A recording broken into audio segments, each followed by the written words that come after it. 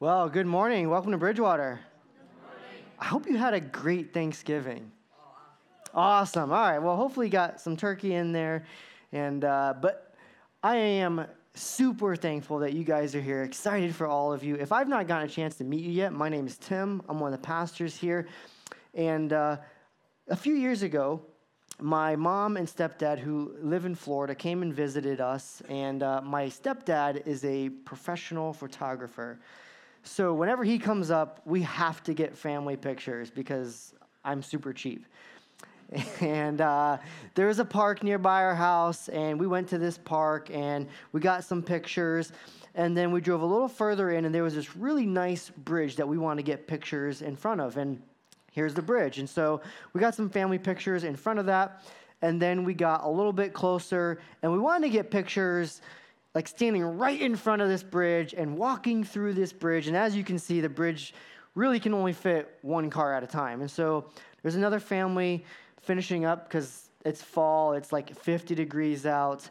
And they want to get pictures too. They wait. A couple cars drive through. We walk into the bridge. We get my whole family situated. Okay, you stand here. No, stand here. No, stand here. Stop, stand here. Do that whole thing, right, with your kids and stuff like that. And then we get everybody situated. And then here comes this beat-up pickup truck just chugging along. We're like, okay, come, all right, get out of the way, move out of the way. This guy comes rolling through, and he stops right at the end of the bridge. And he just starts talking to us. And we're like, oh, come on, guy, like, hurry up. And I'm beginning to get a little impatient. All right, it's a nice fall day. It's about 50 degrees. We don't have our jackets on because we're there for pictures. I certainly don't have a hat on, so it's starting to get a little cold, at least for me. And this guy keeps talking and talking and talking. And in the passenger seat, he has a little tiny dog. It's literally like this big. And the dog kind of like hops over into his lap, sticks his head out the window, is laughing and just drooling all over the place. Tongue is hanging down to the floor of his truck. And he's super excited to tell us about his dog. And we're like, come on, buddy. Like, hurry up. Move it along. And he's telling us that, like, apparently it's his dog's birthday. I'm like, dude, I don't care. Like, we're here in matching outfits, and my stepdad has a huge camera. Like, we want to take pictures. Like, move it along. And he's not getting any hints or any clues. And so in that moment, I decide I'm going to give him a clue. And just as I'm about to say the word, hey, I get an elbow in the ribs. Let's just say somebody got the clue. It wasn't the guy in the truck. I don't know if you've ever had an experience like that where you just felt like, okay, my patience are done. I'm wearing out, and you find yourself in that situation over and over and over again. Or maybe it's not that. Maybe you're great with patience, but maybe it's a habit that you wanted to get rid of a long time ago, and it keeps showing up again and again and again. And so I wonder, why do I keep giving in to those moments like that? Why do I become impatient? Why do I see that guy who just wants to talk to us as an inconvenience? Why am I so impatient? Why is it time after time we do things that we shouldn't do or say things that we shouldn't say or almost say things and our wife stops us? And is there anything in the Bible that could kind of like peel back as to why we do what we do? And that's what we're going to talk about today. So if you have your Bibles, go to Matthew chapter 6. Matthew chapter 6. If you don't have a Bible, we have it here on the screen. While you're turning to it, let me give you a little bit of context. See, Jesus is in the middle of a sermon, a long sermon, much longer than this sermon will be. And he's preaching on this hillside. There's hundreds of people sitting on the side of this hill. So many people have to step on people to get anywhere to sit, looking over the Sea of Galilee. And Jesus is talking about all sorts of subjects. He's talking about things like anger and murder. He's talking about being a light in a dark city. He's talking about being salt in a place that has no saltiness, like just live a changed life. He talks about things like divorce, and then he gets on to this topic of treasure. And here's what he says, Matthew chapter 6, verse 19. He says, don't store up treasures here on earth, where moths eat them and rust destroys them, and where thieves break in and steal. It's interesting. He gets onto this idea of treasure, and in the first century, they didn't have banks. So if you had anything of value, coins, artifacts, articles of clothing that you thought were valuable, you would go in your backyard, dig up a hole, stick your treasures in that hole, and bury it. Right? Great way to keep things safe. The only problem is rust would get to your metal treasures, whether that's coins or little things, trinkets that you wanted to hold on to. Critters like mice and rats would get into your clothing, whatever you stashed down there, and they would show up and they would be rusty, dirty, grungy, nasty, and they wouldn't last. And Jesus says, why would you have all of these treasures and store them here on this earth where you know they're not going to last? Moths are going to eat your clothes. I don't know if you ever had a moth problem in your house. They just eat your clothes. It's super weird.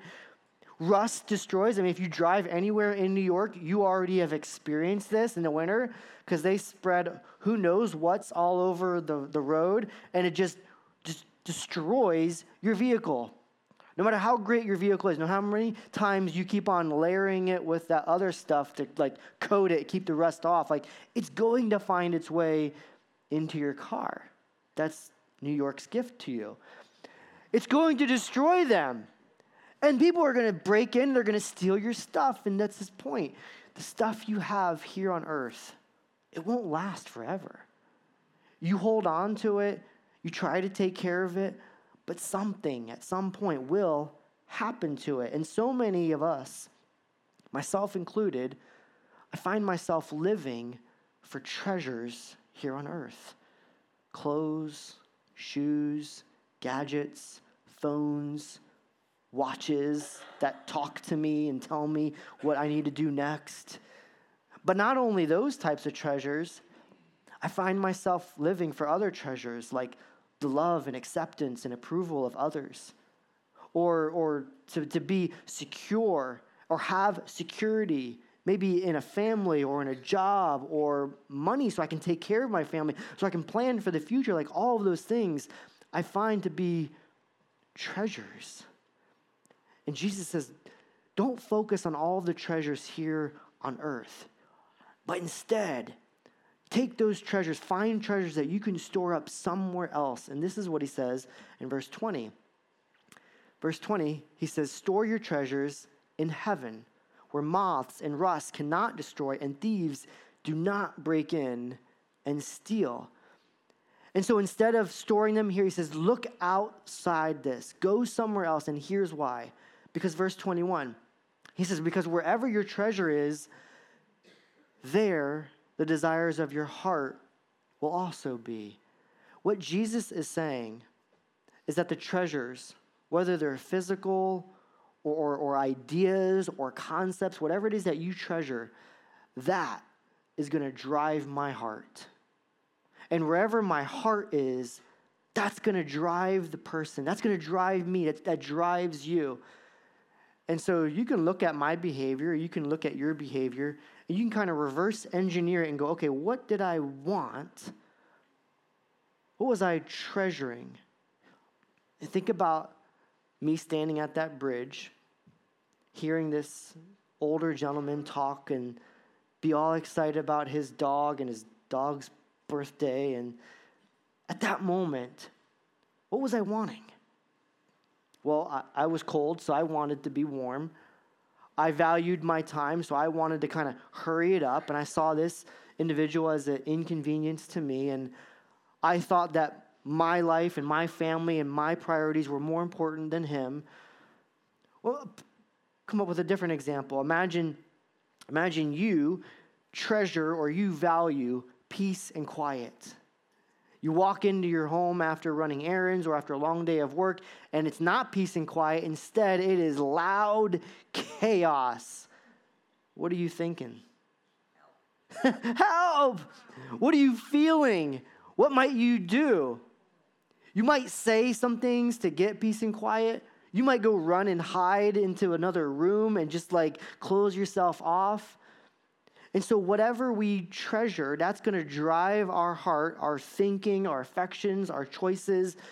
That's going to drive you. And so here's a question. What do I treasure? What do you treasure? Have you ever thought about that? If you really want to think through why I keep doing, why you keep doing the same thing over and over and over again, it really comes down to this question. What do I treasure? What do you treasure? And I'll be honest with you. The things that you treasure are not all bad things. There's nothing wrong with having a family. There's nothing wrong with being married. There's nothing wrong with having a car. There's nothing wrong with having a job and making money. There's certainly nothing wrong with having a phone or electronics or shoes or clothes. But when those things begin to consume us, when those things begin to rule and dominate our lives, they become a treasure. And so, remember, here's what he says in verse 21. He says, wherever your treasure is, that's where your heart's going to be. Not just the blood pumper, but my thoughts, my affections, and my choices. All of that is wrapped into this concept of the heart. And so you treasure the things that you want, and that begins to drive everything that you think about, everything that you do, everything that you say, everything that you desire. So, is there any clue on how to overcome this? Here's what he says in verse 33. Seek the kingdom of God above all else and live righteously, and he will give you everything you need. Here's the deal. When it comes down to treasures, you're either living for the kingdom of self, I'm either living for the kingdom of Tim, or I'm living for the kingdom of God. That's it. There's only two kingdoms you can live for. The kingdom of self or the kingdom of God. There's no fence. There's no middle ground. There's no place to sit and try to get one foot in both. It's either one or the other. And when I find myself getting worked up, frustrated, annoyed, angry, I'm living for the kingdom of Tim. When I find myself just consumed with worry and fear because I'm wondering, will I have enough for tomorrow? Will I be able to pull off Christmas? Will I be able to pay for these gifts? Will I be able to do all these things? I'm consumed with the kingdom of self. And what Jesus says is stop focusing on the treasures of this earth that you cannot keep, you can't take with you, you can't hold on to, and shift to the kingdom of God. Prioritize the kingdom of God above everything else, which is hard. That's a big shift. And God's not against treasures. He's not against rewards. He's not against you enjoying your life. He wants you to enjoy your life. But what he's saying is, seek first the kingdom of God. Make that a higher priority than anything else. And so, is it just about shifting our rewards? Is it just about shifting what we're pursuing? What is our life's pursuit? And that's exactly what it is. It's deciding I'm no longer going to live for the kingdom of self, but I'm going to seek the kingdom of God in every area of my life, not just with money, but with my time, my emotions, my family, my responsibilities, everything. I'm going to totally shift. It's a kingdom shift. Paul gives us a clue. He's writing to this church in the Philippines, and Philippine church, and he's writing this in chapter 3. Verse 7, Paul says this, I once thought these things were valuable, but now I consider them worthless because of what Christ has done. Yes, everything else is worthless when compared with the infinite value of knowing Christ Jesus my Lord. For his sake, I have discarded everything else, counting it all as garbage, so that I could gain Christ. Paul, one of the apostles, is talking about all the things of this world. He says, there's so many things out there. And I look at them, and I go, it was all worthless. I mean, just imagine you have an extra $30. You can do whatever you want with that extra $30. You can go buy some really nice coffee with that. You could go tanning in the middle of November. But will that last? The coffee certainly will not last. And we know if you show up in church in November looking sort of orange, we know that won't last either. Or you could take that $30 and you could give it to an organization like Chow. And you could feed a kid. Or you could take that $30, you could give it to Hope for Korah, and you could help some of these families in Ethiopia. And I wonder, that type of investment, how long will that type of investment last? Or maybe you find yourself working so hard so that you can save up and buy that really nice car made in Germany. Not the Volkswagen, but the other one. And there's nothing wrong with that. But you find yourself working 15, 16, 17 hours a day, coming home. Your kids are already asleep. And you're just living for that car that you're saving up for or that you're making payments to. Can I make more sales? Can I work on Saturday? Can I get more hours in? Can I get more jobs taken care of? And how long will that car last? 20 years maybe, but how long before it gets a scratch, a dent, a stain, a ding? But what if I scaled back? And I didn't work so much. I didn't make so much money, but when I came home, I invested it in my family. I invested it in my kids. Or if I'm single and I don't have kids, or I'm married and I don't have kids, I invested in other people. How long will that last? That's what Paul's getting at. Everything else is worthless when I compare it to the value of knowing Jesus. If I compare all of the treasures, all of the values, all of the trinkets, all the amazing things, billions and billions of dollars, if I compare that to knowing Jesus, Paul says it's worthless. And it's garbage. So I could run after, I want to chase after Jesus. And here's what he says, verse 14. I press on to reach the end of the race and receive the heavenly prize for which God, through Christ Jesus, is calling. This is what Paul is living his life for. He describes the life like running a race, like working towards a competition. He says, I'm running towards this race knowing it's going to be a long race. It's not a sprint. It's the marathon of all marathons. And I'm running this race. I'm fixing my eyes just on the finish line. I'm not looking over here. I'm not looking over here, but I'm running, pursuing that so that at the end, I'll get the prize.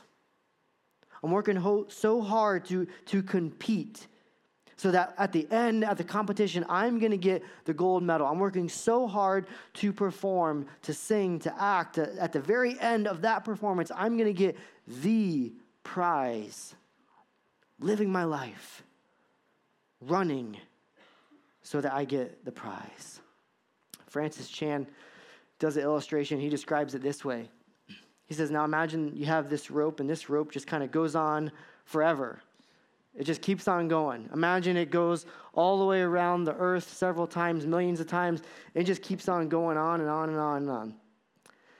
And imagine that this rope is a timeline of your existence. It just goes on forever. Now imagine this blue part is your existence here on earth. And you know what's crazy?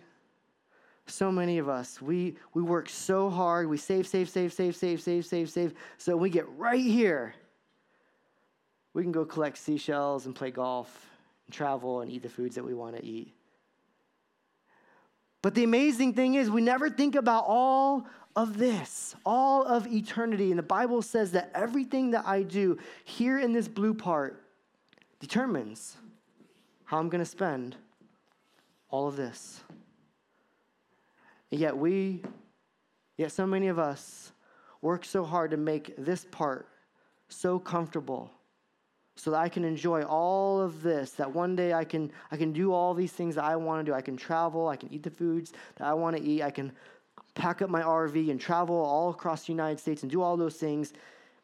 I never think about all of this. And I think what Paul is getting after is that we are called to live for the line.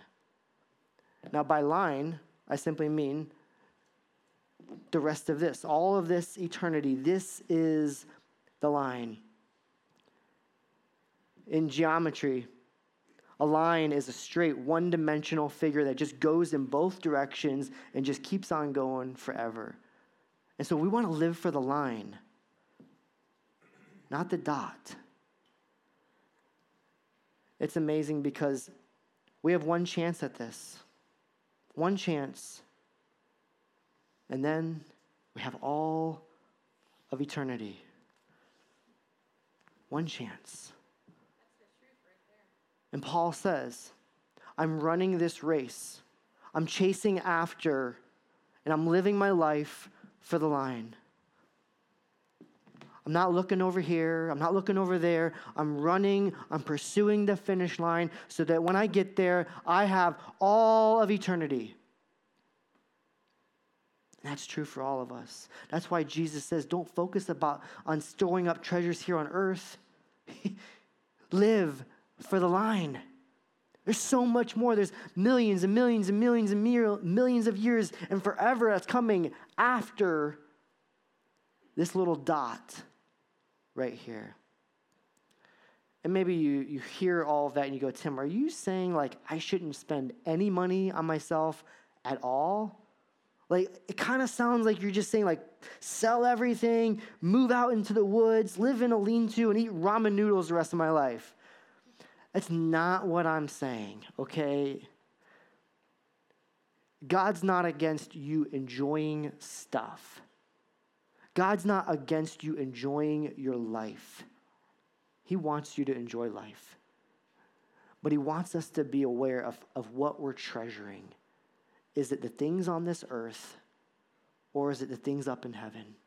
Are we living for the kingdom of self, or are we living for the kingdom of God? So let me give you a grid to think through all of this. Here's a grid. A couple of questions I came up with. One, if we looked at the whole year of spending, if we took out your bank statements and printed them all out, highlighted, marked, underlined, circled, and just looked at the whole year, what conclusions would we draw? What kind of treasures are you laying? Are you laying up treasures here on earth or treasures on heaven? I'm not talking about last week. I'm not talking about Black Friday, which is now a whole month. I'm talking about the last 12 months or last 24 months. If we looked at all of the themes, the overarching theme, what would we find? What would we conclude? What's the direction of my life? Is there a trend? Are you making gospel investments? If we looked at not just your money, but how you spend your time, your resources, your energies, if we looked at every area of your life. Now, I'm not going to do this because I don't have all the time in the world to go all up in your business and find out what's going on. And that's your business. But for myself, as I wrestled through this text, I began to wonder, like, man, what am I doing? What are the overarching themes in the Sullivan house? What's the overarching trends for Tim?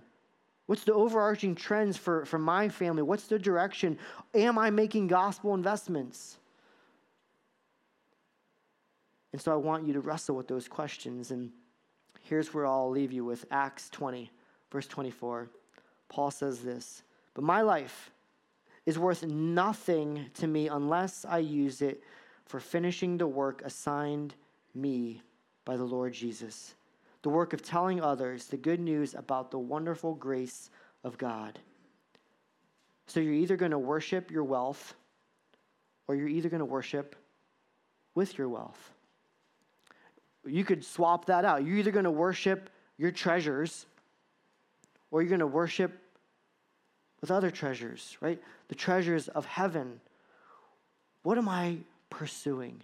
What's the direction of my life? And so to kind of give you a reminder, we have these bracelets. You can grab one on the way out. They're thin little bracelets. They say, live for the line. My challenge to you is that you would grab one of these bracelets and you would wear it as a reminder that you would live for the line, not for the dot. That throughout this week, you would use that bracelet. You would be reminded day after day, what am I living for today?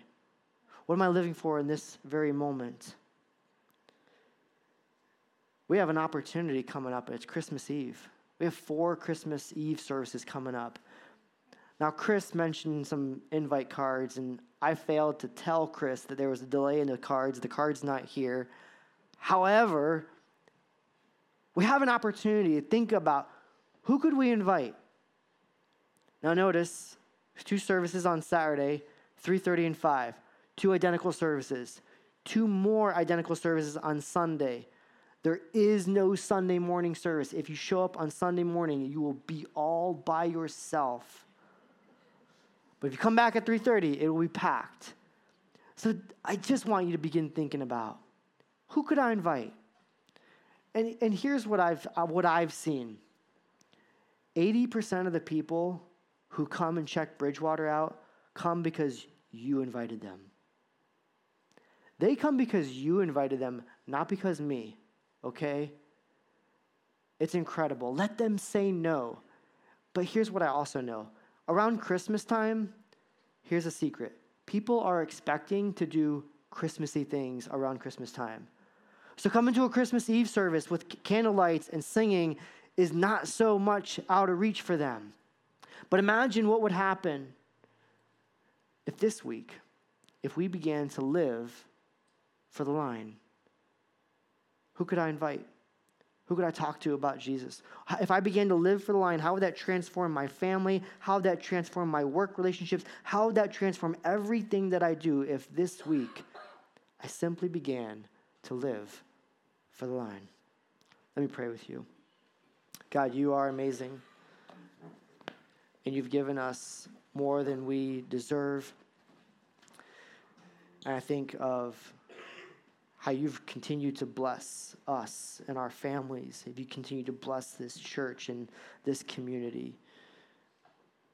And I just ask that you would help us, that you would help me to love the things that you love, that you would help me to see people the way that you see them, that I would be able to talk to them and interact with them in ways that you would do that.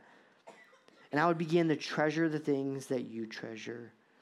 And I would pursue you and fix my eyes on Christ. As we get ready for Christmas, begin to shift gears, we know it can be one of those crazy times where some of us can't wait for it to be over. Some of us just can't wait for it to happen. There's a mix, and we know that. Would you help us to live for the line? Pray all this in Christ's name. Amen. Amen.